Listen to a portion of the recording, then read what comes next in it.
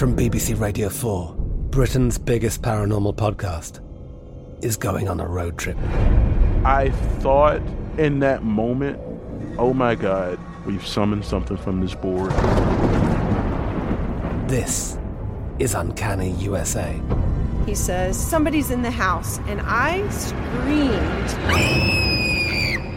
Listen to Uncanny USA wherever you get your BBC podcasts, if you dare.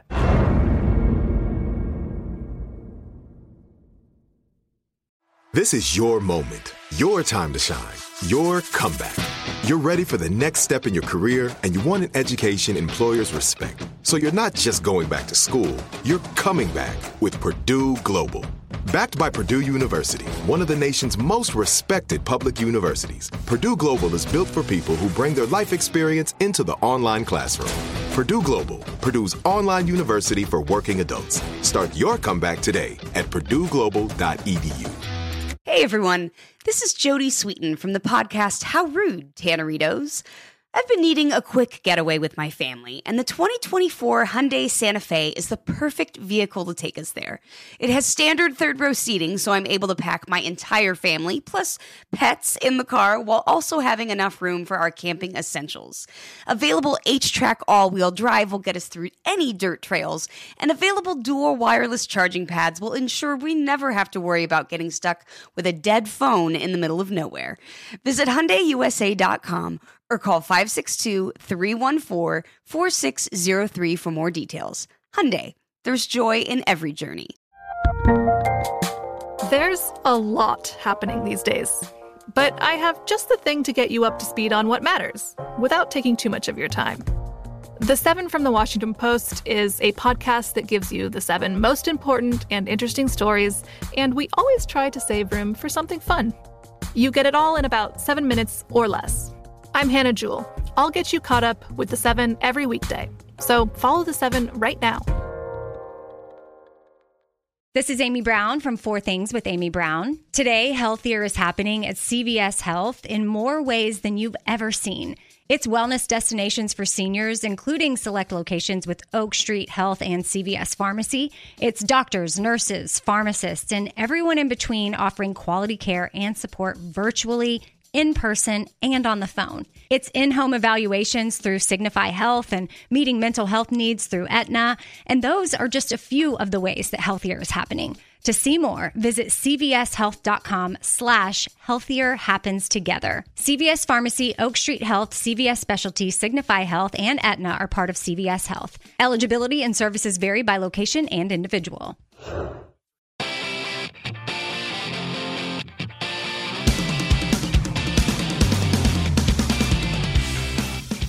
This is the Anxiety Bites podcast, and I am your host, Jen Kirkman. Welcome to another episode of Anxiety Bites. I am your host, Jen Kirkman. Now, today we are talking about OCD, obsessive compulsive disorder.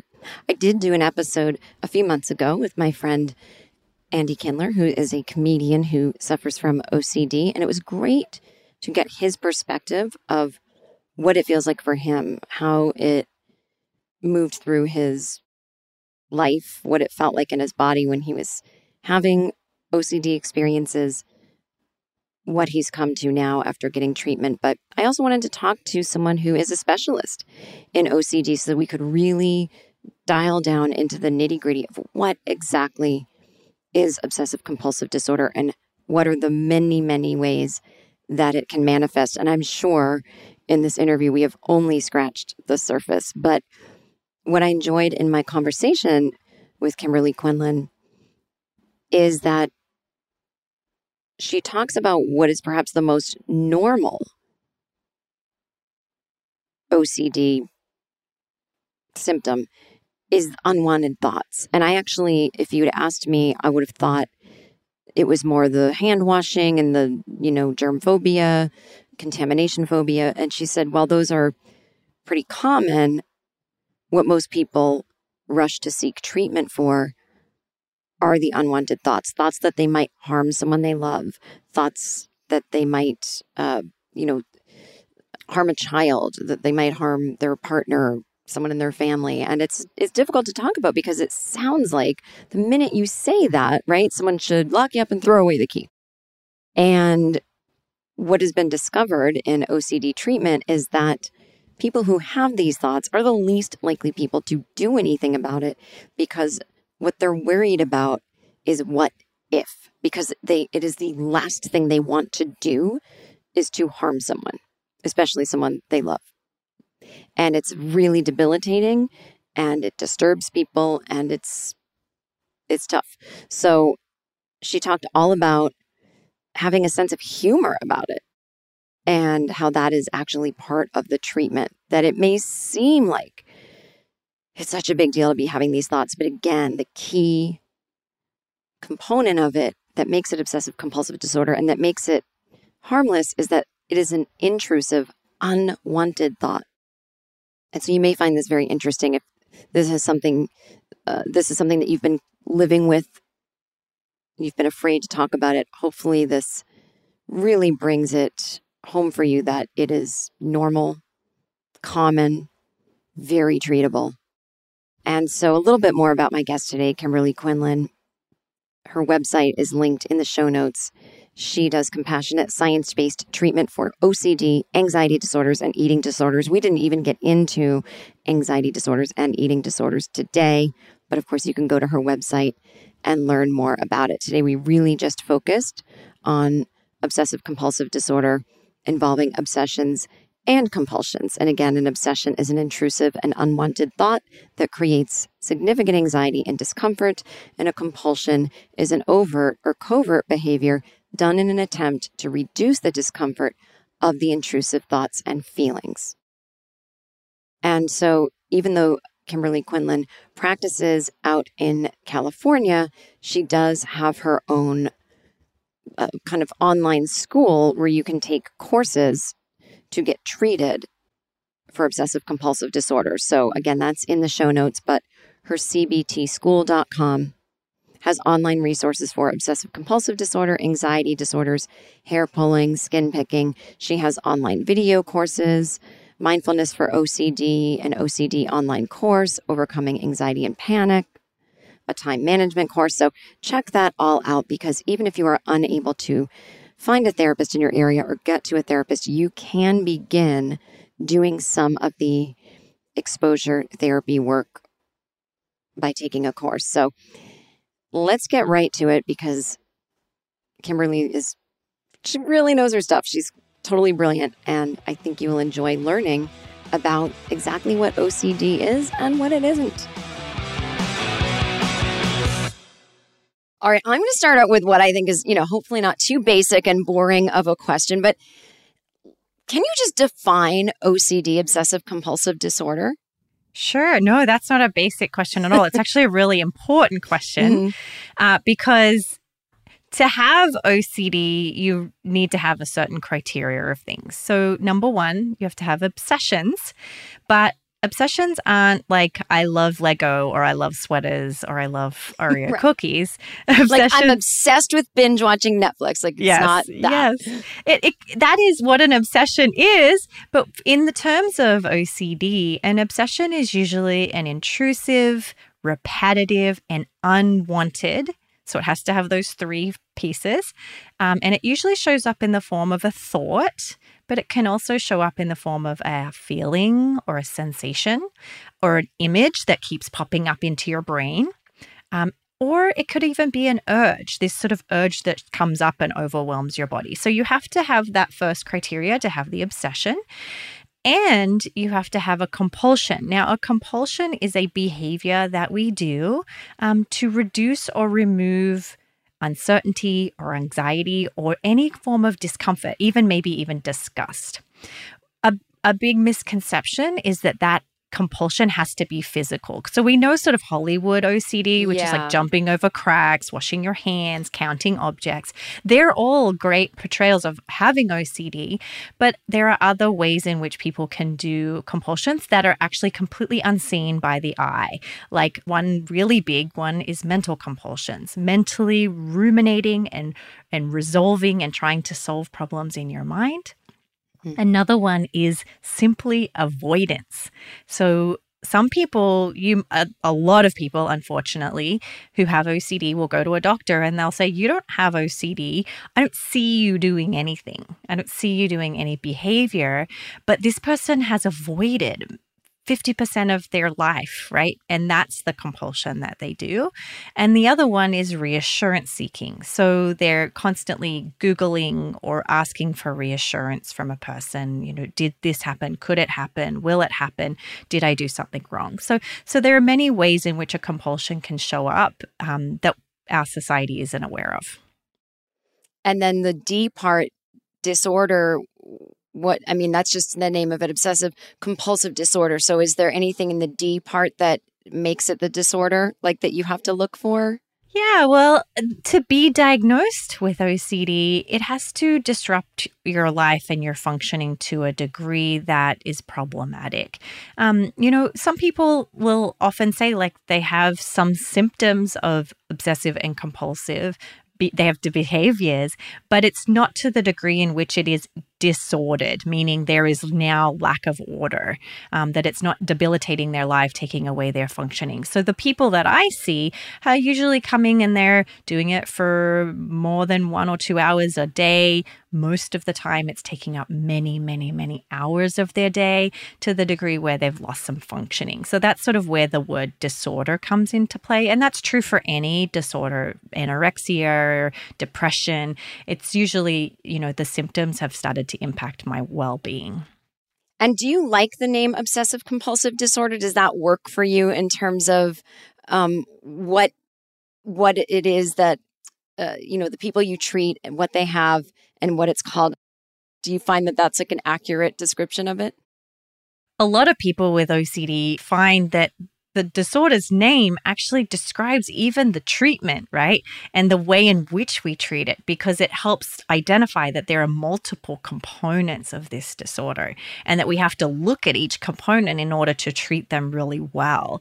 So we look at other terms like anorexia nervosa. It's like, that's just syllables matched together to make a certain word, like it doesn't really even make any sense. But with this case, it does help us to identify the two core pieces that are showing up, and you have to have both.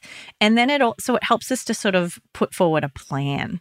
I think that the problem with it, if we were to look at both sides of the coin, is because it's so misunderstood and stigmatized. I know a lot of people who don't like the term because of the stigma that go with it. But in terms of the correctness of the name, I think it's wonderful. And you are an OCD specialist, and I've heard you say, I've listened to some other interviews you've done, that there's very few of you in that sense who kind of, I'm putting words in your mouth. You didn't say it like this, but like who kind of know what they're doing. True. Is it hard? Is that true? Okay. Tell me what makes I have you. said that. Okay, great. Times. Tell me what sets you apart from other people that think they're treating OCD, and why it's so important to, I guess, go see someone like you as opposed to just any kind of therapist or anxiety specialist. Yeah. Well, what I will say before I start is thankfully over the last decade that I've been specializing in it, we've had such growth of more therapists. So, there are so many therapists now who are trained and correctly, supervised and so forth. So thankfully that's going in the right direction. But the OCD community has still a crisis on their hand. It still takes 7 to 14 years to get correctly diagnosed. That's a lot of years. So that means that these people have sought treatment from some other kind of therapist, maybe even doctor, and the person has not even named what they have as OCD, or they've been named with OCD, but they're not getting the right help with it. Both. So a lot of people will be declined the diagnosis and therefore can't get the treatment because of the misinformation around the compulsions, right? Like, you don't have OCD. You can't. Your room's messy. You can't have OCD. Okay, right. So what you were saying before, they're not noticing. They're not up to speed on the other compulsions. Yeah. So there's that group. There's the other group who get told they have OCD, but then may be referred to a form of treatment that out of the goodness of their soul, have tried to help. But often what they're using is techniques that actually make the compulsion and the disorder worse. So with the treatment of OCD, we actually purposely face our fears. That's the gold standard treatment. It's called exposure and response prevention. But if you're not trained in that, naturally, any human, I'm sure before you listened to this episode or knew anything about OCD, naturally your instincts would be, oh, if you have a fear, that sounds really painful. You should avoid it more. Like, can we figure out a way? Like, there are even apps that have been created to help people take photos of their stove so that they know for certain they've turned their stove off or they've locked their door. And instinctually, that makes sense, right? Like, well, if you know you've locked your door, you shouldn't worry. But those behaviors actually act as compulsions and keep the disorder going. So it goes against the recovery.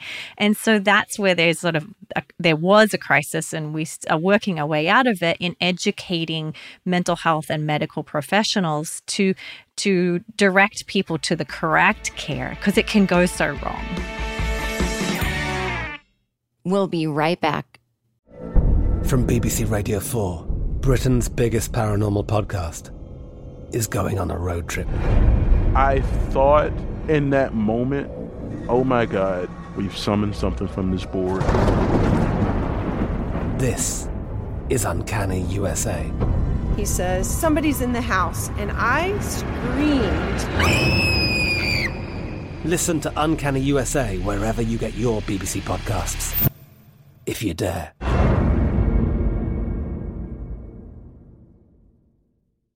This is it. Your moment. This is your time to make your comeback with Purdue Global. When you come back with a Purdue Global degree, you create opportunity for yourself, your family, and your future. It's a degree you can be proud of, a degree that employers will trust and respect. Purdue Global offers working adults like you over 175 flexible degree programs to meet your specific career goals. These include associate, bachelor's, master's, and doctoral degrees and certificates. Purdue Global degree programs range from nursing to business to communication and more. Whatever your interest, we have the degree that will move you forward.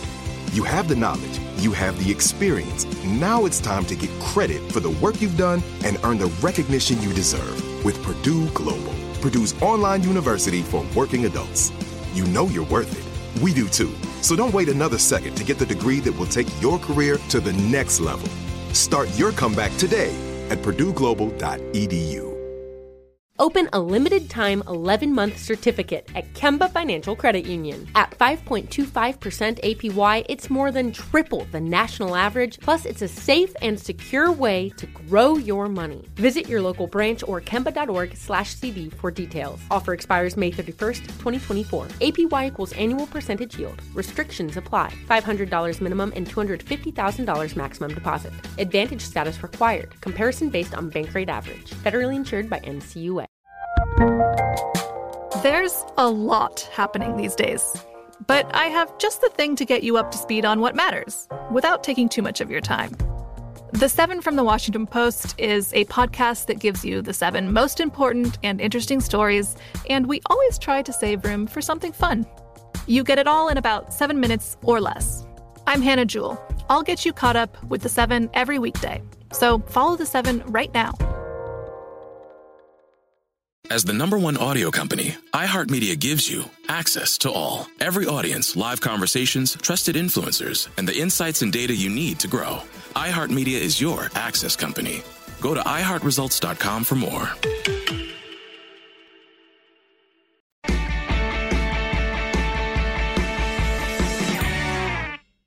I haven't talked to anyone yet about exposure therapy. It's been casually mentioned in other episodes I've done, but the focus wasn't that, so I didn't really follow that trail. And I know that it's probably obviously different with every anxiety disorder, but where it's been brought up has been episodes that are more centered on panic attacks and things like that. Yep. So I'm sort of familiar with it in terms of what I've done for panic attacks. But can you tell us what is exactly, you said exposure and what? Response prevention. Tell us what exposure and response prevention is. Sure. So exposure and response prevention, we call it ERP for short, is where so go back to the obsessive and compulsive part. So we expose them to their obsession, right? So that's pretty easy, right? Mm-hmm. You identify your fear. We find a way to face your fear.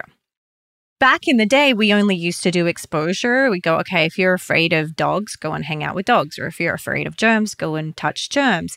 But what we found there was that's only really 50% of the work, because then they just go and do all these compulsions to undo their fear or reduce or remove their fear. So the response prevention is where once you've exposed yourself to your fear, the response prevention is targeting eliminating those compulsive behaviors. So not only would you touch germs or be around germs, but then you would reduce and remove the compulsive hand wash or the rumination or the reassurance seeking or the Googling and that kind of behavior. So both must be a part of treatment for the treatment to be really successful. So if I come to you, how soon do we get into exposure therapy? Is it session 1? Usually session 2 or 3, depending on the complexity of the case. So we always want to do a thorough assessment, make sure we have the right diagnosis. We also want to do a ton of education, because let me ask you, how excited are you about facing your worst fear? Not excited. No, I mean, I think of I'll say a couple of my worst fears. I think I'm pretty excited about them because I don't need them in my life, so they don't debilitate me. Mm-hmm. But I used to have a fear of flying, and I was not excited to face that, but I did. So that's the thing. So I always say to my patients, like, no one wants to see me. No one likes to come visit me. No one likes to come and be my client, but they want to get better. And so that's why they do. And so I have to do a lot of education about what is OCD, what is exposure and response prevention, to build trust with them, because I'm going to ask them to do the thing they absolutely don't want to do, rightfully so. And probably the thing that frightens them the most. And usually OCD attacks the things we value the most. So if you value your relationships, it'll target your relationships. If you love your job, it'll target your job. If you love your children, it'll target your children. So because I'm asking them to do really scary things and things they value, I do give them some time and education, but I also emphasize the faster we can start getting you to face your fear, the quicker you recover. And so it's sort of a little dance that we do together of trust and courage and repair and like it's an encouragement. It's a dance that we do together. And I just realized in my example I gave about, I had a fear of flying and I did do some exposure therapy for that.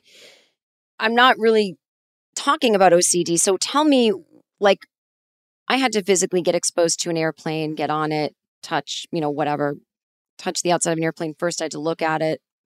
But again, I wasn't dealing with an OCD issue. I was dealing with a phobia. So what are you being exposed to in obsessive compulsive disordered people? Like, what are they being exposed to when they seek exposure therapy? If someone's having intrusive thoughts, emotions, or urges, which maybe we should define that before you tell me how you do it, I'd love to know, because I'm assuming the exposure therapy is different than like for a phobia.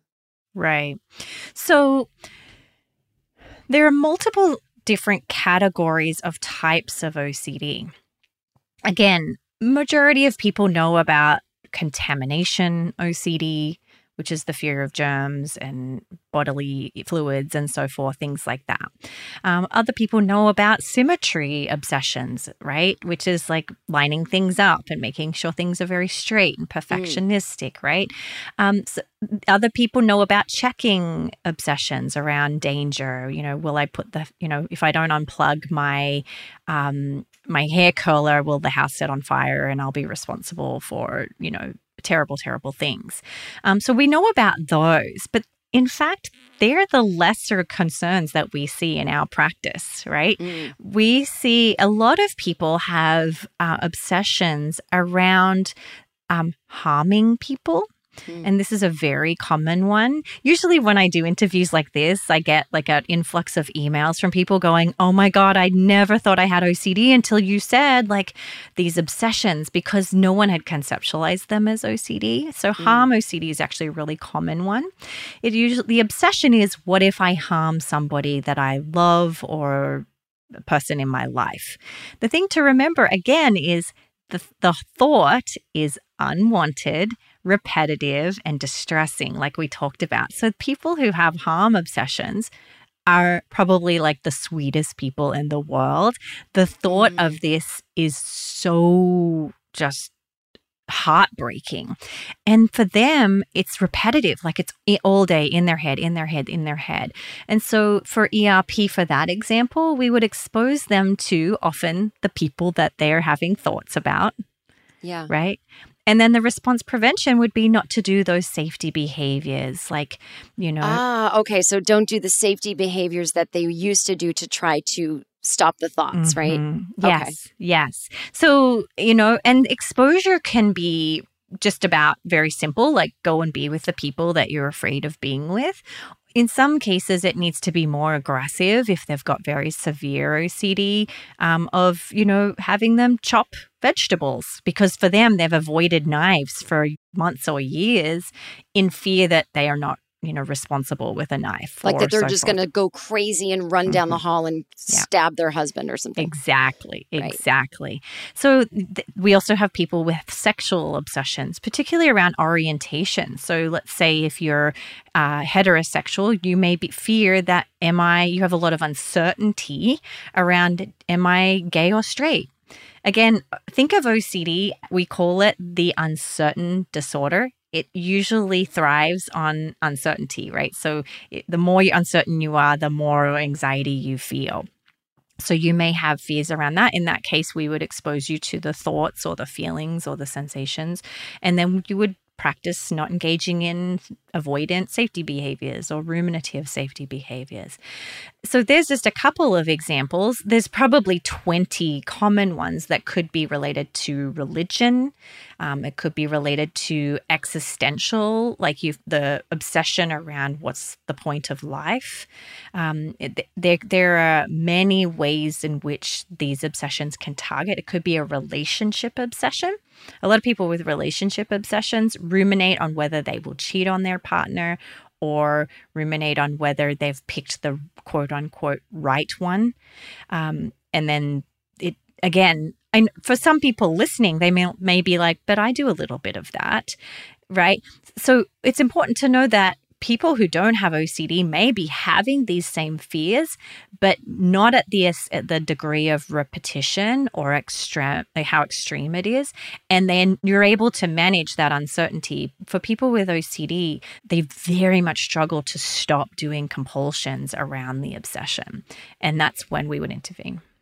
And with someone with, like, for example, the relationship obsession, intrusive thoughts about relationships, it's not even based in any real thing, I assume, where it's like, gee, actually, this isn't working out for me. We have different life goals. I mean, it's really not based in the same reality that someone who goes, I have that sometimes. It's like, is it that, like, you could be with the perfect partner and having no problems, but your mind is just going and going? Yeah.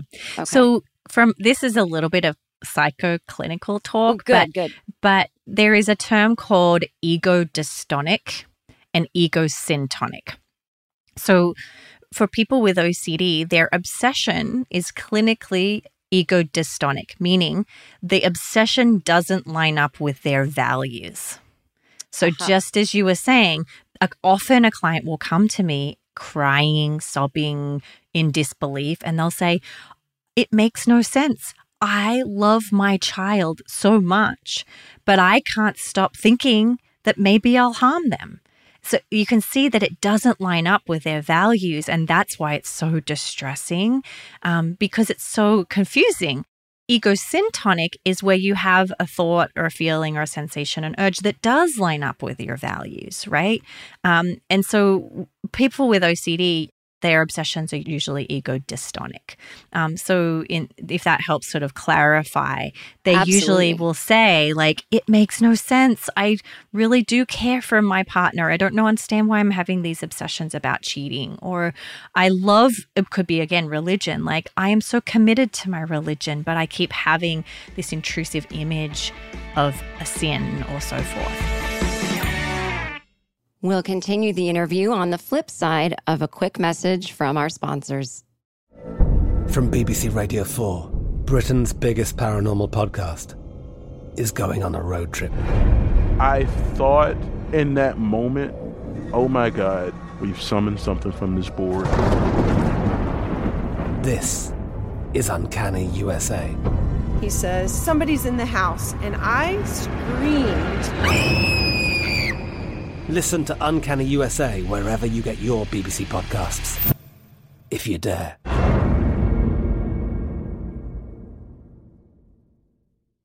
This is it. Your moment. This is your time to make your comeback with Purdue Global. When you come back with a Purdue Global degree, you create opportunity for yourself, your family, and your future. It's a degree you can be proud of, a degree that employers will trust and respect. Purdue Global offers working adults like you over 175 flexible degree programs to meet your specific career goals. These include associate, bachelor's, master's, and doctoral degrees and certificates. Purdue Global degree programs range from nursing to business to communication and more. Whatever your interest, we have the degree that will move you forward.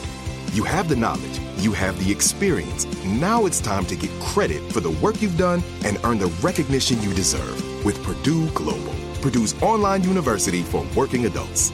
You know you're worth it. We do too. So don't wait another second to get the degree that will take your career to the next level. Start your comeback today at purdueglobal.edu. Open a limited-time 11-month certificate at Kemba Financial Credit Union. At 5.25% APY, it's more than triple the national average, plus it's a safe and secure way to grow your money. Visit your local branch or kemba.org/cd for details. Offer expires May 31st, 2024. APY equals annual percentage yield. Restrictions apply. $500 minimum and $250,000 maximum deposit. Advantage status required. Comparison based on bank rate average. Federally insured by NCUA. Finding the right news podcast can feel like dating. It seems promising until you start listening. When you hit play on Post Reports, you'll get fascinating conversations and sometimes a little fun, too. I'm Martine Powers. And I'm Elahe Azadi. Martine and I are the hosts of Post Reports. The show comes out every weekday from The Washington Post. You can follow and listen to Post Reports wherever you get your podcasts. It'll be a match, I promise.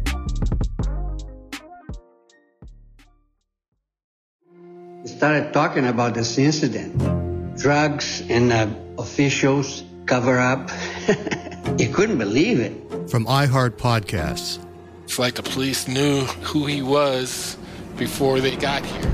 A story about money, power, and corruption. The medical school dean at USC was leading a secret double life. He's breathing right now? Yes, he's absolutely breathing. I'm a doctor, actually. There's no way that guy's a doctor. I'm Paul Pringle, and I'm an investigative reporter for the LA Times.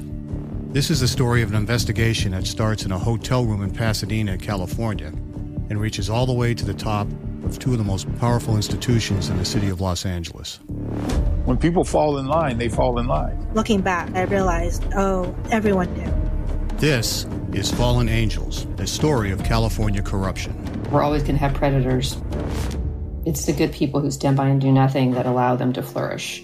Listen to Fallen Angels, a story of California corruption on the iHeartRadio app, Apple Podcast, or wherever you get your podcasts.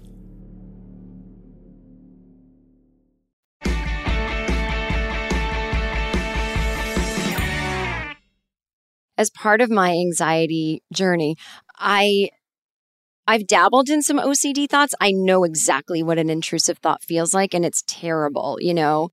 How does someone know who's just sitting at home hearing this, the difference between that and what it would be like to be maybe schizophrenic and you're hearing voices saying, go push this woman in front of the subway. So how does someone know? I mean, I would assume the difference is, like you said, they don't want these thoughts. They're not like excited by them.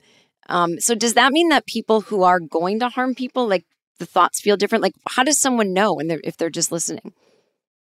Well, I think number one, if listeners, if I could offer one piece of advice, is don't try and figure that one out on your own.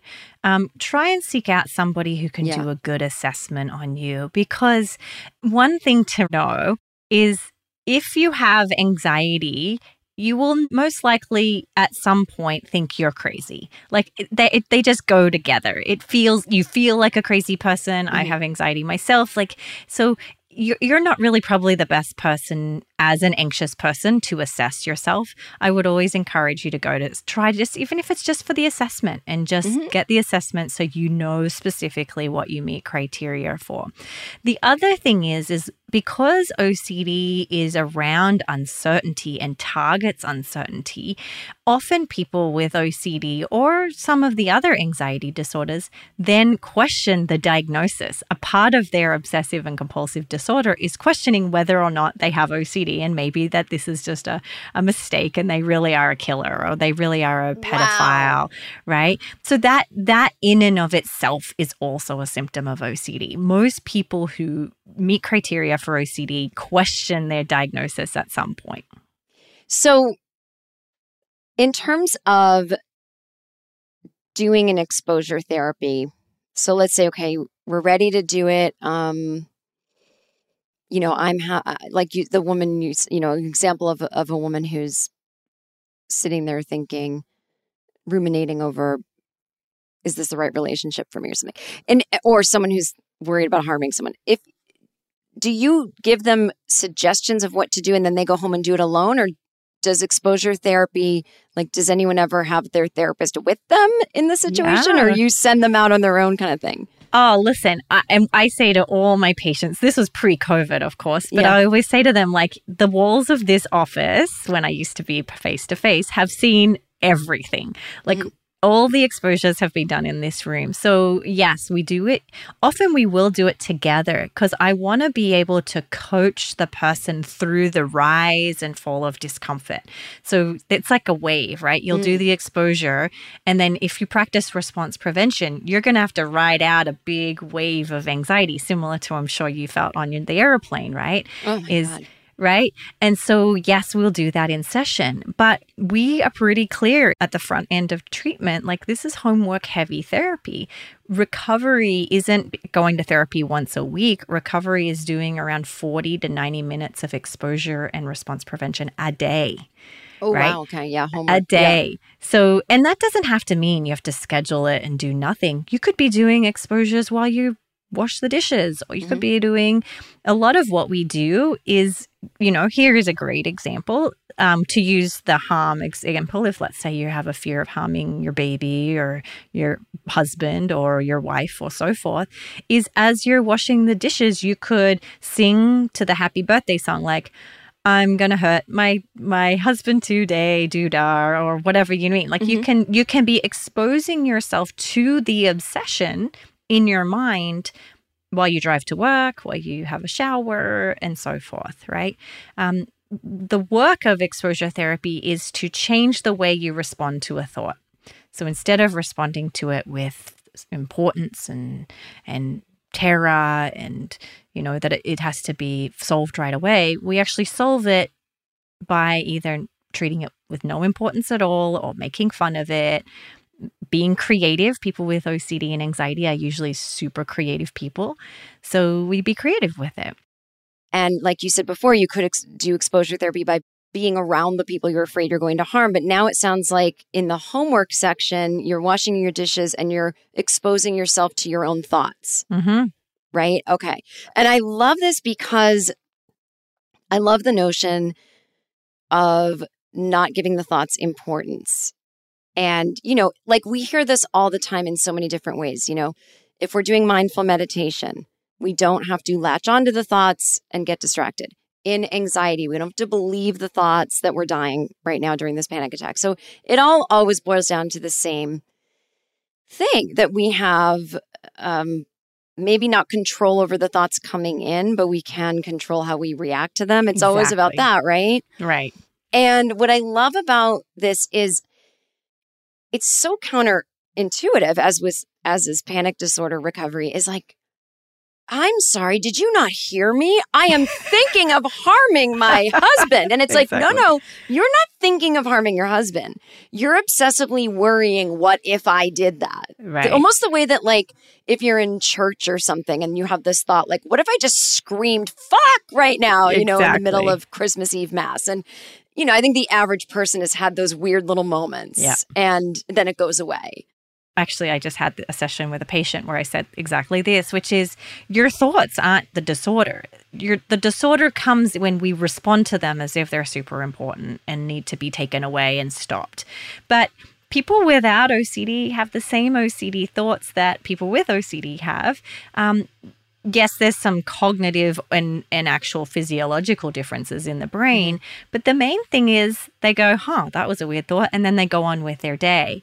People with OCD have the thought and they go, this must mean something really important, and it is my responsibility to make sure this doesn't happen, right? And so that in that little place is where we intervene and go, let's have some fun with this. Again, I laugh, like, I always joke with clients, like, no one wants to see me. Like, it's terrible to have to see Kimberly because it means you have to do really hard things and you're going to have to face some really hard things. But we can also find some really great, creative, fun ways to do this, right? If you're afraid of screaming out, fuck, you could, write the word out. If you're afraid of certain things, you can, I've had clients write full scripts about their obsessions and turn it into art. I've had people, turn it into poetry, for purposely staring their fear in the face.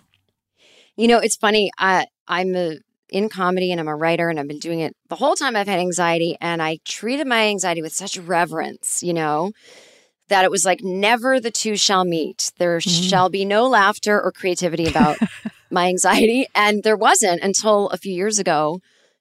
Finally, literally decades, I was like, oh, okay, maybe I'll apply a sense of humor to it, which is why I wanted to start this podcast. And I had the psychiatrist who was the guy that prescribed my medication for 20 years. And seriously, a lot of the time he would say things that I would go home and just get so upset about, because I think he went to school for this. I need a more serious doctor. He is bad at his job and people are going to die because of him. And now I realize, no, he was trying to appeal to my creative side and he was right. Yeah. So it's like, I kept thinking he was saying do something easy because he was saying do something creative, and it's not easy. No.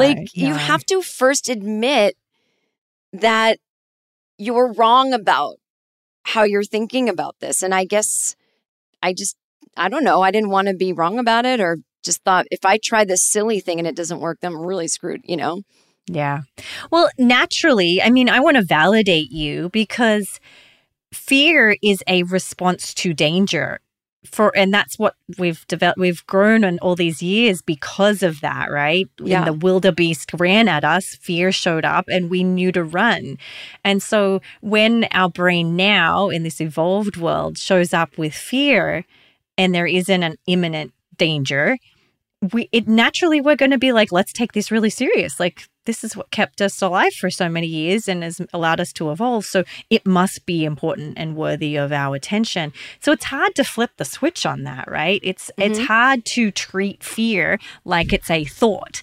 That is counterintuitive. So it does take some time and trust to sort of make that step. But once you make it, then you're off and you're running. So with OCD, is there a spectrum? It's to least severe to most severe, or is it you can have some of the symptoms but not all of them, or is it different than other anxiety disorders in that way? No. So yes, we have mild, moderate, and severe, but no one obsession is different than the other. In fact, we treat them all the same. The severity is very much person dependent. So it really just... Oh, I see. So it doesn't matter really what the symptom is. It's all the same, like you said, reaction to uncertainty. Yeah. So again, it depends on the degree in which it debilitates you. So some patients might say, I have a small fear of germs. COVID was a big trigger for a lot of people. Like, I have a small fear of germs, but I can handle it. What really bothers me is this other obsession. Whereas, and often, this is something to think about too, is when I used to run groups for OCD in my internship, you would have a group of 8 people with 8 different types of OCD. And the guy over here who's having harm obsessions or pedophilia obsessions or sexual obsessions, like more of those like things that we don't know about, he would sit across from the guy with contamination and be like, I wish I had contamination. I could totally handle contamination. That would be so much easier. And the guy with contamination is sitting across from him going, what? If I had your type of OCD, that would be so much easier. So I think the thing to remember is the suffering is the same for all of it, right? It's all the same degree of suffering in that you have to tolerate high levels of uncertainty, high levels of anxiety. Often there's a lot of shame associated. So no, we treat them all equally. So when you say uncertainty, I mean, obviously life is the most uncertain thing. When you say that OCD targets uncertainty, like what exactly does that mean? So let me dig down. The person who says, you know, I'm ruminating, I'm obsessing over if my husband is the right person for me.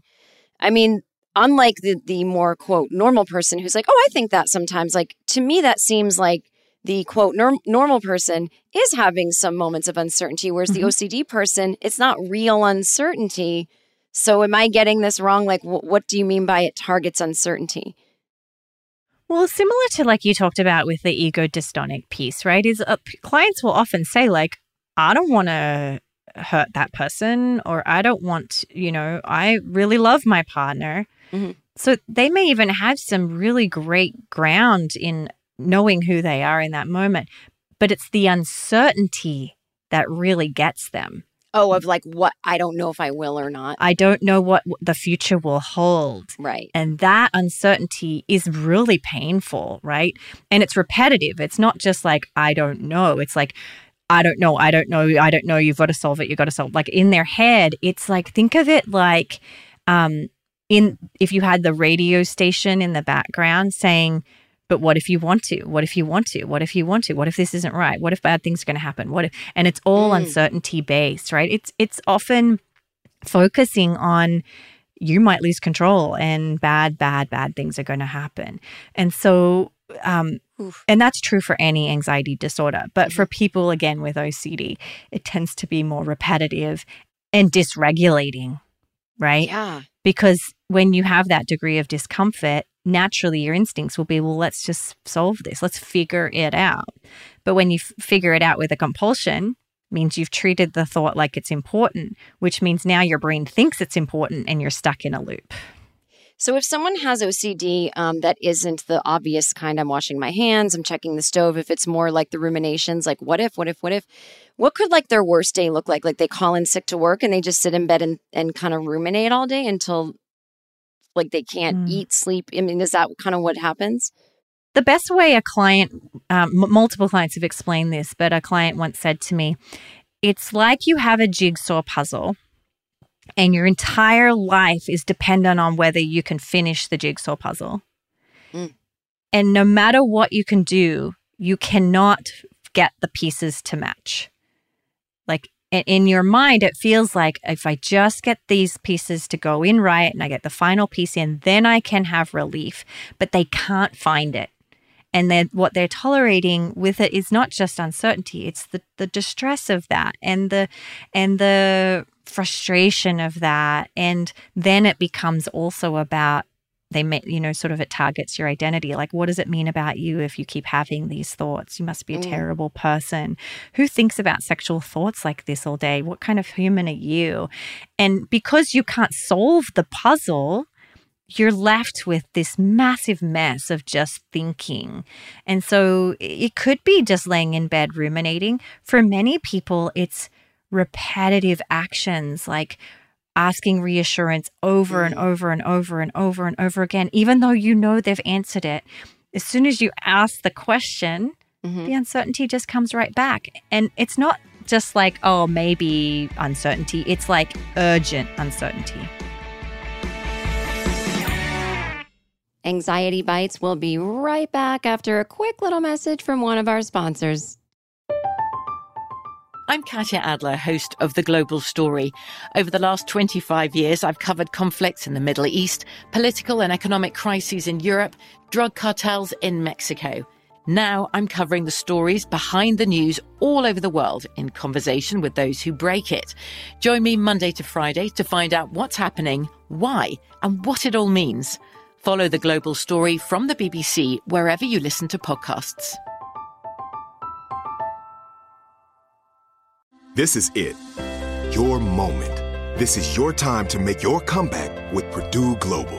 When you come back with a Purdue Global degree, you create opportunity for yourself, your family, and your future. It's a degree you can be proud of, a degree that employers will trust and respect. Purdue Global offers working adults like you over 175 flexible degree programs to meet your specific career goals. These include associate, bachelor's, master's, and doctoral degrees and certificates. Purdue Global degree programs range from nursing to business to communication and more. Whatever your interest, we have the degree that will move you forward. You have the knowledge, you have the experience. Now it's time to get credit for the work you've done and earn the recognition you deserve with Purdue Global, Purdue's online university for working adults.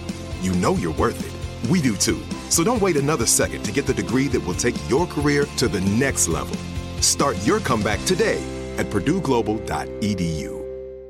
Open a limited-time 11-month certificate at Kemba Financial Credit Union. At 5.25% APY, it's more than triple the national average, plus it's a safe and secure way to grow your money. Visit your local branch or kemba.org/cb for details. Offer expires May 31st, 2024. APY equals annual percentage yield. Restrictions apply. $500 minimum and $250,000 maximum deposit. Advantage status required. Comparison based on bank rate average. Federally insured by NCUA.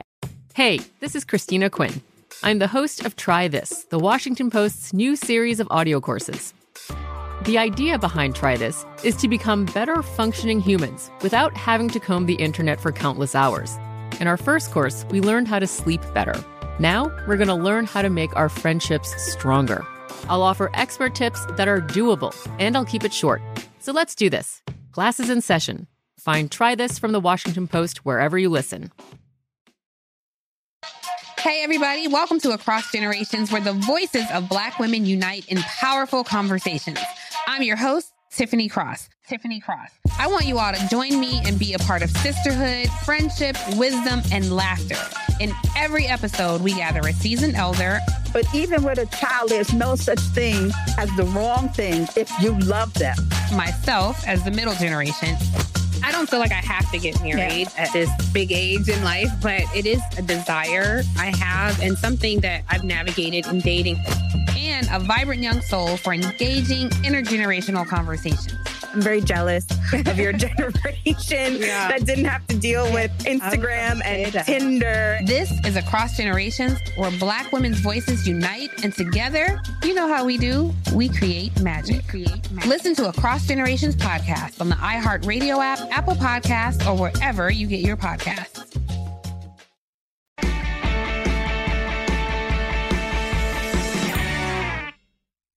I don't mean, it's like, where does this come from? But is there a known reason why, like, someone may develop OCD as opposed to, like, a phobia of driving or something like that?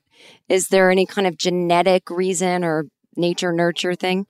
Both. So we understand there is a nature and a nurture component. So genetics are very strong. If you have a family member with OCD, you're more likely. But the truth is, think of an umbrella. And the umbrella is what we call OCD-related disorders. So OCD is under there, as is panic disorder, health anxiety, phobias, hair pulling, skin picking. So there are many other disorders that fall under the obsessive-compulsive umbrella. And often genetically, you will have one or more of those disorders. Social anxiety is another one. So yes, there is a genetic component. There's also a nurture component in that if you were raised with very, of course, like strict rules and and very strong beliefs that can impact it. What we know scientifically about the brain of someone with OCD is, think about, everyone can just imagine in your brain is a pair of brakes and an accelerator, right? And everybody has intrusive thoughts, right? But for the person with OCD, their brake system is not connected very well. And so it's really hard to pump the brakes on those thoughts, right? That makes sense, yeah. And their accelerator is a little overreactive or overactive. And so when you have those thoughts, it presses the accelerator really, really fast, imagine. This is not physiologically correct. As you know, we don't have brakes and accelerators in our brains. But imagine right. our brain has an accelerator. So when you have an OCD and you have a thought, it's like they've pushed the brakes and they're going strong, like really loud, really repetitive and so forth. So that we know that this physiological part is happening in their brain as well for reasons yet we don't understand. Yeah. Do you think that, it sounds like every anxiety disorder, when it gets down to it, is fear of the unknown. It's like a big existential crisis that we all have, right? We all have our different disordered ways of dealing with it. And some people aren't even bothered by this, who knows. But do you think if we had certainty in life, like if we had every answer we wanted, that we would just find a way to still have all of our anxieties and OCD? Oh, I'm sure that wouldn't be enough either, right? Or that would be the cause of our stress or something. Well, and let me use OCD as the perfect example. So let's say there's another kind of OCD called need to know OCD. And so it's often I've never heard of this. Yeah, there's many different subtypes, but one is called need to know. So it's not even that there's a danger involved. It's just that their brain is saying, but I just need to know. So example might be the one that I was given when I was in training is let's say someone has the need to know about a certain brand of toilet. It could be as random as that. But the urgency and the urge to find out the answer is so strong and so uncomfortable. I don't want to minimize this. It's so painful. They just have to go and find out. I just have to know. Mm-hmm. So they go and they check and they get the name of the toilet or they get the name of whatever it is that their obsession has targeted. And so, okay, I got it. I relieved it, right? But it only takes 1 millisecond for the brain to go, are you sure? Oh. Are you sure? So imagine you go, okay, health anxiety is another example of this. Oh, what if I'm dying of cancer? So you go and you get the MRI, and then all that has to happen is as you're walking out of the doctor's office and he says you're as healthy as can be, all you have to do is have the thought, well, what if the doctor missed it? Or what if the MRI machine wasn't working well that day? Or what if I didn't answer a question correctly? And that meant it only takes one thought to undo all of the certainty that you got. And that's a very typical experience of OCD. It sounds like a real control issue too, in the sense of if I do this correctly, I will get the absolute right answer and then I can rest. Well, most anxiety disorders are caught up in what we call cognitive errors or cognitive distortions. And often one of the most is black and white thinking. It has to be all good or all bad, right? So those distorted thoughts can often fuel our urgency to get certainty or relief. Does OCD ever get confused with other disorders? Do people get misdiagnosed? So you've mentioned, I think that, in the 7 to 14 years to get it right. What are common things people get misdiagnosed with? It could be, unfortunately, anything. Commonly, ADHD is a common one because people will report difficulty with concentrating, racing thoughts. It's very common for that to be, and vice versa. People who have an actual diagnosis of ADHD can sometimes be diagnosed with anxiety as well. So often ADHD, sometimes bipolar, often mostly generalized anxiety. They'll get a generalized anxiety diagnosis. It could be any diagnosis, right, that they could be misdiagnosed with. Most commonly, what I hear is more of the dismissive, you don't have a disorder, you just think too much, or, oh God, you need to eat this whole grain diet, and this sort of quirkiness will go away. So it's more of that kind of thing. And so what are some treatments for OCD? We've talked about exposure therapy. Is there like a most successful, or is it a combination? Is there a great medication for it? What do you see in people who are really recovering? What are they doing? Right. So the gold standard treatment for OCD is exposure and response prevention. However, if you can match that with an SSRI at an OCD dose, that's your golden combination. If scientifically, if you had to choose between medication and ERP, you would choose ERP. It has better outcomes, right? But that's what we know at this date and time.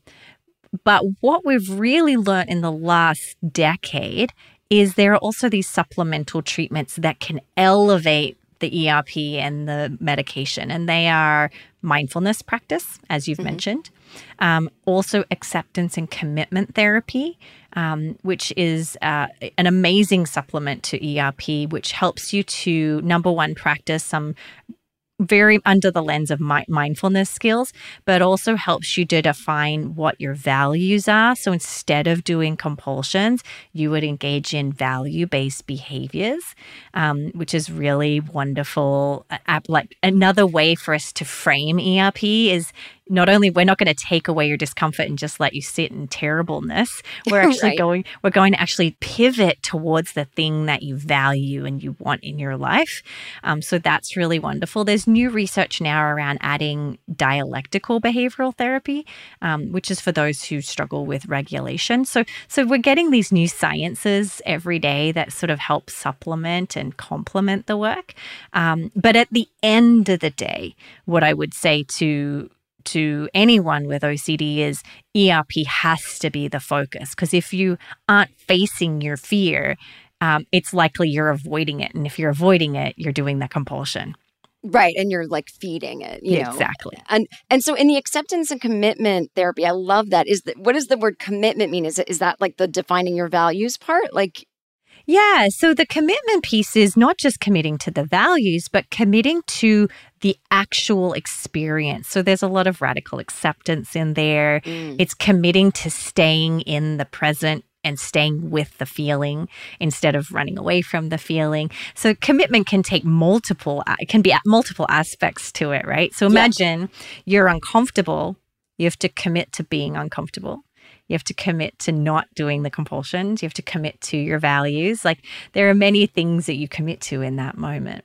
I'm assuming you do a lot of helping people get acquainted with uncertainty, or to the point where they're tolerating uncertainty and getting comfortable with it. Is that sort of the goal in all of this? 100%. Yes. I mean, yes, 100%. I will preface is last year I wrote a book called the Self-Compassion Workbook for OCD, published through New Harbinger Publications.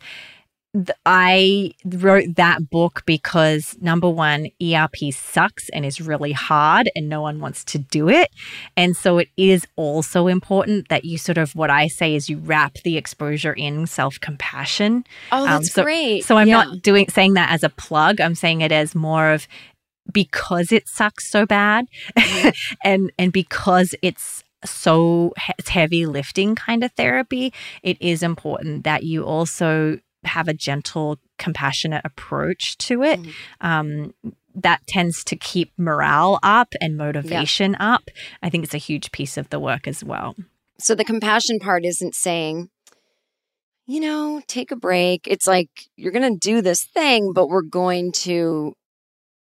No, compassion doesn't say take a break. Right, That's the misconception of compassion. So let me just quickly say. So compassion, if you really dropped into the compassionate person inside you, it doesn't say take, and of course, if you're sick and you're exhausted, yes, it would say that. But when it comes to fear, the wise, compassionate part would say, I got you. Let's face this fear. Like this, by facing this fear, you get your life back. Let's do that. That's the compassionate act.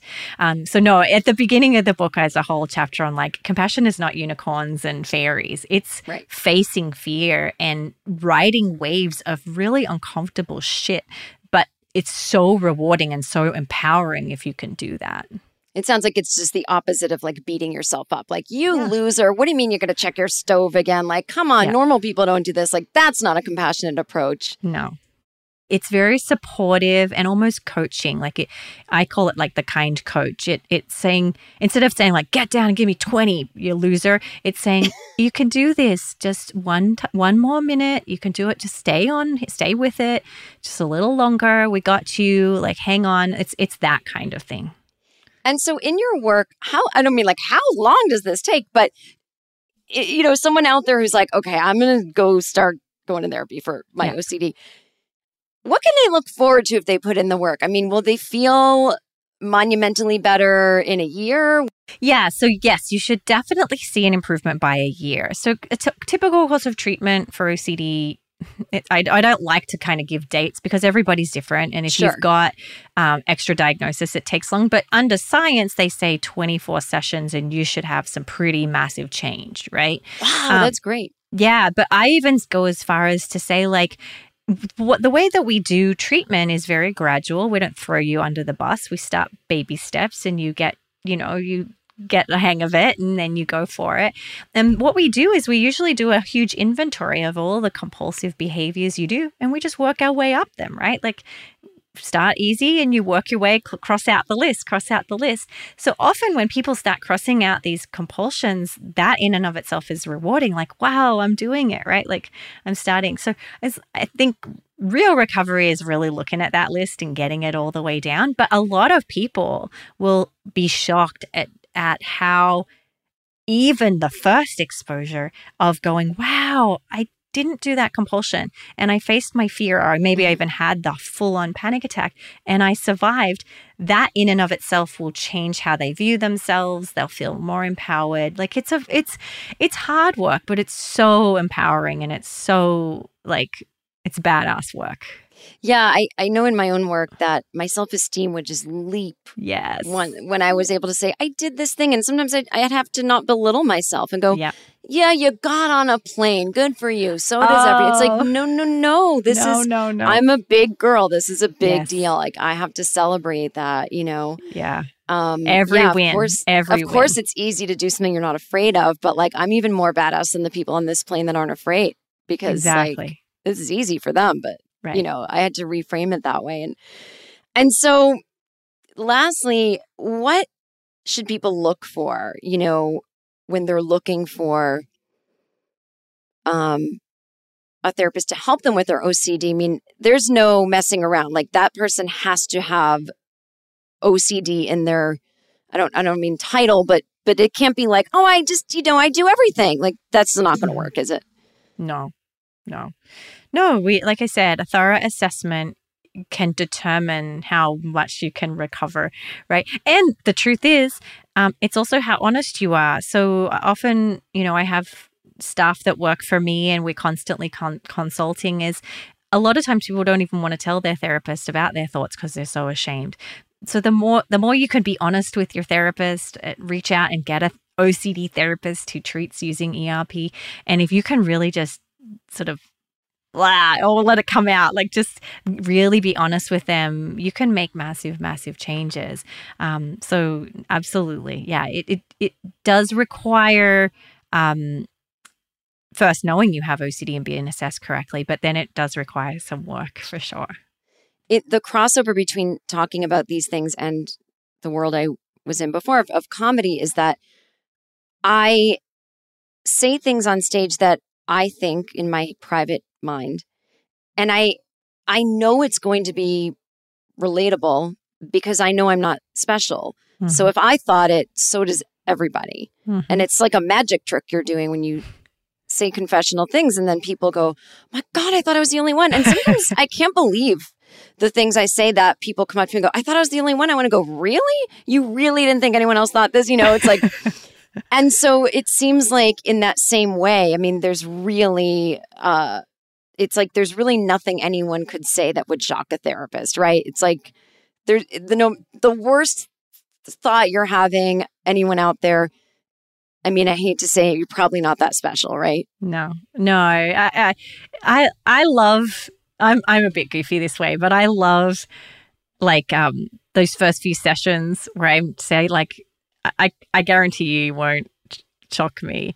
And they say, oh, but you haven't heard my thoughts. Like, you know, like, and I always just love that moment when they do tell me and I'm like, nah, I heard better. Like, like I've heard worse. Like, I think that is so true. I think it's shocking to people that there are more. I think because often the content of their obsessions are pretty scary.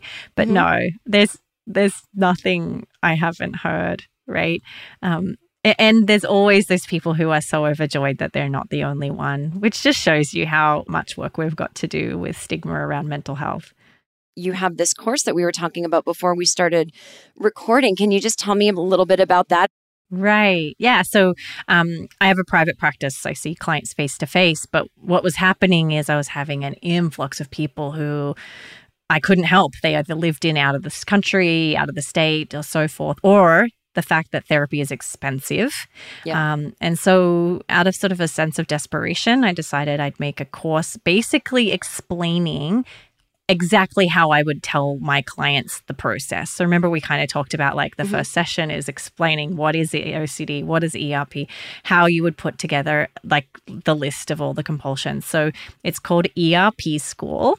CBT School is the name of the website, but ERP School is the course. And it basically helps teach you how to put together a plan where they can start facing their own fears in their own time, in their pajamas, if that's how they want to do it, from home. It was really great during COVID because, you know, it was hard to get access to care. So yeah, I'm just so proud of it and happy to offer it. I'm so glad you do. Yeah, and anything we can do in our pajamas, I think, is just really... Exactly. Well, thank you so much for enlightening me. And I'm hoping a lot of people hear this and they go, oh my God, I don't have this major craziness. Oh my God, I can maybe live a full life and get some recovery. Oh my God, I'm not so special. But you're special, but you know what I mean. You're special, but your thoughts aren't. That was a lot of good information, wasn't it? I hope you're feeling a lot better if you relate to any of these symptoms and you've been avoiding getting treatment and just thinking something's really, really wrong with you. No. So here are some of the takeaways from my chat with Kimberly Quinlan. To have OCD, you must have a certain criteria of things. First, an obsession, which is defined by an intrusive, repetitive, and unwanted thought.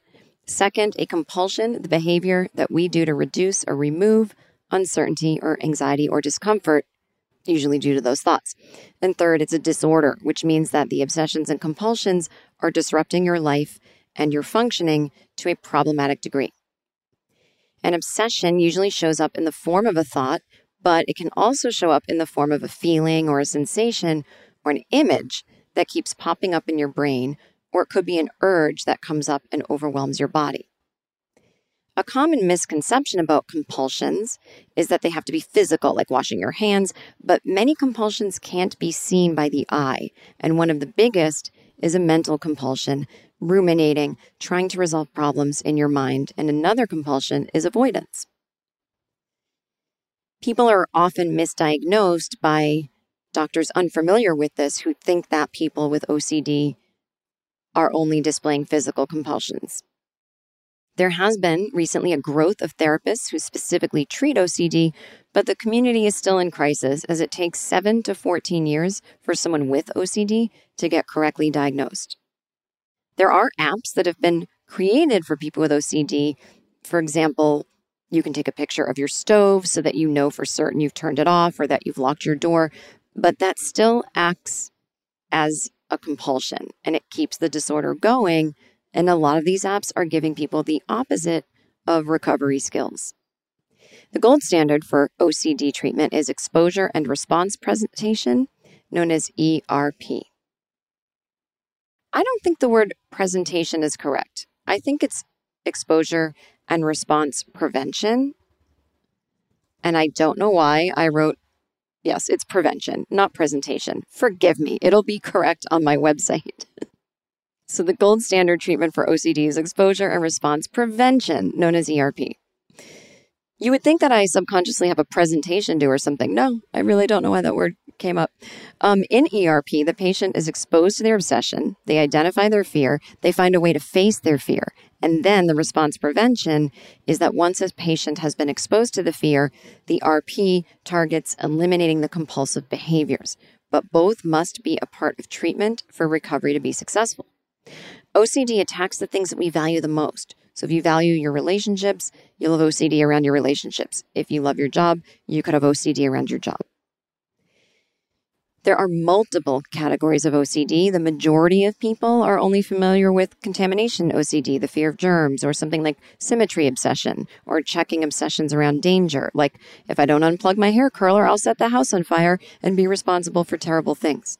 The physical compulsion types of OCD are the lesser concerns that most therapists see, but most OCD patients have an obsession around harming people. They're terrified that they're going to harm someone they love. It's an unwanted, repetitive, and distressing thought. People with harming obsessions are usually the sweetest people in the world, and the thought of harming others is heartbreaking to them, but the thoughts are repetitive all day long in their head. Some people can have OCD related to religion. It could be an existential obsession like, what's the point of life? OCD is a disorder of uncertainty. The more uncertain someone is, the more anxiety they feel. Some people in a relationship have an obsession with ruminating on what if they cheated on their partner, or did they pick the right person, or even thinking, what if I'm gay and I thought I was straight this whole time? It sounds normal, but for someone with OCD, this is an extreme degree of repetitive thoughts about all of this, which causes them to do safety behaviors and compulsions to control their obsession. There are terms called ego-dystonic and ego-syntonic. So people with OCD have obsessions that are clinically ego-dystonic, meaning that the obsession doesn't line up with their values. For example, the patient who would never harm their child but has intrusive thoughts about harming their child, it's distressing because it's so confusing. If you think that you have OCD from listening to this episode, don't try to figure it out on your own. Seek a therapist who can do a good assessment on you, because if you have anxiety, you're not the best person to assess yourself.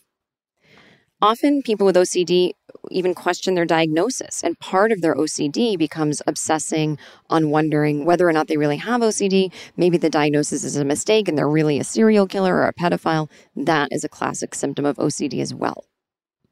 The work of exposure therapy is to change the way that someone responds to a thought.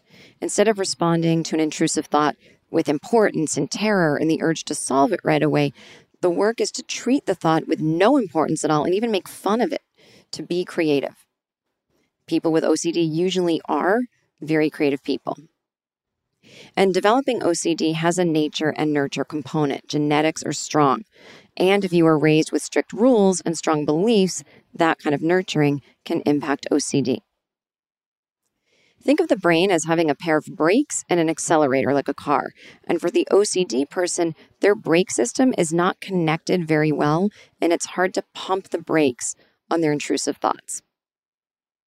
There is an umbrella of OCD-related disorders, and OCD falls under panic disorder, health anxiety, phobias, hair pulling, skin picking, and social anxiety. OCD is often misdiagnosed as ADHD, bipolar, and most often generalized anxiety. The most common misdiagnosis is unfortunately from doctors who can be dismissive and tell patients things like, you just think too much. The best treatment for OCD is exposure and response prevention, as well as an SSRI, which is an antidepressant, at an OCD dose. Mindfulness practice and acceptance and commitment therapy are great solutions as well. And having compassion towards working on your OCD doesn't mean taking a break and it's fairies and unicorns. Wise compassion says, I got you. Let's face this fear. But by facing this fear, you're going to get your life back. Let's do that. The work of overcoming OCD is about facing fear and riding waves of really uncomfortable shit, but it's so rewarding and empowering if you can do it. The average person can see a pretty massive change in their OCD in about 24 sessions or within a year. You cannot shock your therapist with your thoughts. They've heard it all before. You're unique. but your thoughts aren't. Kimberly wrote a book called The Self-Compassion Workbook for OCD, and you can get it by going to the link in the show notes. And Kimberly also has an online school to help people with OCD called ERP School. You can face your fears in your own time in your pajamas. And again, that link is in the show notes. Whew, I learned a lot today. I hope you did too. Again, just want to normalize everything for everybody before they take that step in getting some help with anything. At least want you to not feel so afraid going into taking your next step. You can email the show at anxietybitesweekly@gmail.com. And please give the show 5-star reviews on Spotify or Apple Podcasts. Tell a friend, tweet about it. My Twitter is @JenKirkman. My Instagram is @JenKirkman. I love when people tag me in their social media, then I can retweet it and then more people find out about the show. Thank you all so much for listening. And again, yes, anxiety bites, but you're in control.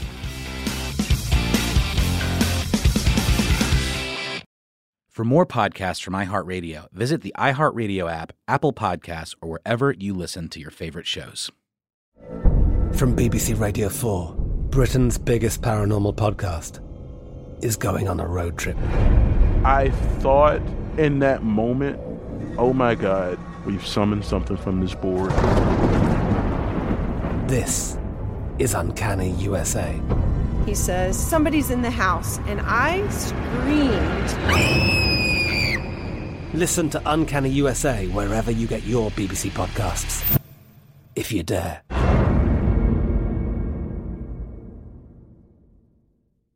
Open a limited-time 11-month certificate at Kemba Financial Credit Union. At 5.25% APY, it's more than triple the national average, plus it's a safe and secure way to grow your money. Visit your local branch or kemba.org/cd for details. Offer expires May 31st, 2024. APY equals annual percentage yield. Restrictions apply. $500 minimum and $250,000 maximum deposit. Advantage status required. Comparison based on bank rate average. Federally insured by NCUA. It's like the police knew who he was before they got here. From iHeart Podcasts. Medical school dean at USC was leading a secret double life. Is she breathing right now? Yes, she's absolutely breathing. I'm a doctor, actually. A story about money, power, and corruption. When people fall in line, they fall in line. Looking back, I realized, everyone knew. I'm Paul Pringle, an investigative reporter for the LA Times. Listen to Fallen Angels, a story of California corruption on the iHeartRadio app, Apple Podcast, or wherever you get your podcasts. Hey, everybody. Welcome to Across Generations, where the voices of Black women unite. I'm your host, Tiffany Cross. Join me and be a part of sisterhood, friendship, wisdom, and laughter. We gather a seasoned elder, myself as the middle generation, and a vibrant young soul for engaging intergenerational conversations. Prepare to engage or hear perspectives that literally no one else has had. Listen to Across Generations podcast on the iHeartRadio app, Apple Podcasts, or wherever you get your podcasts.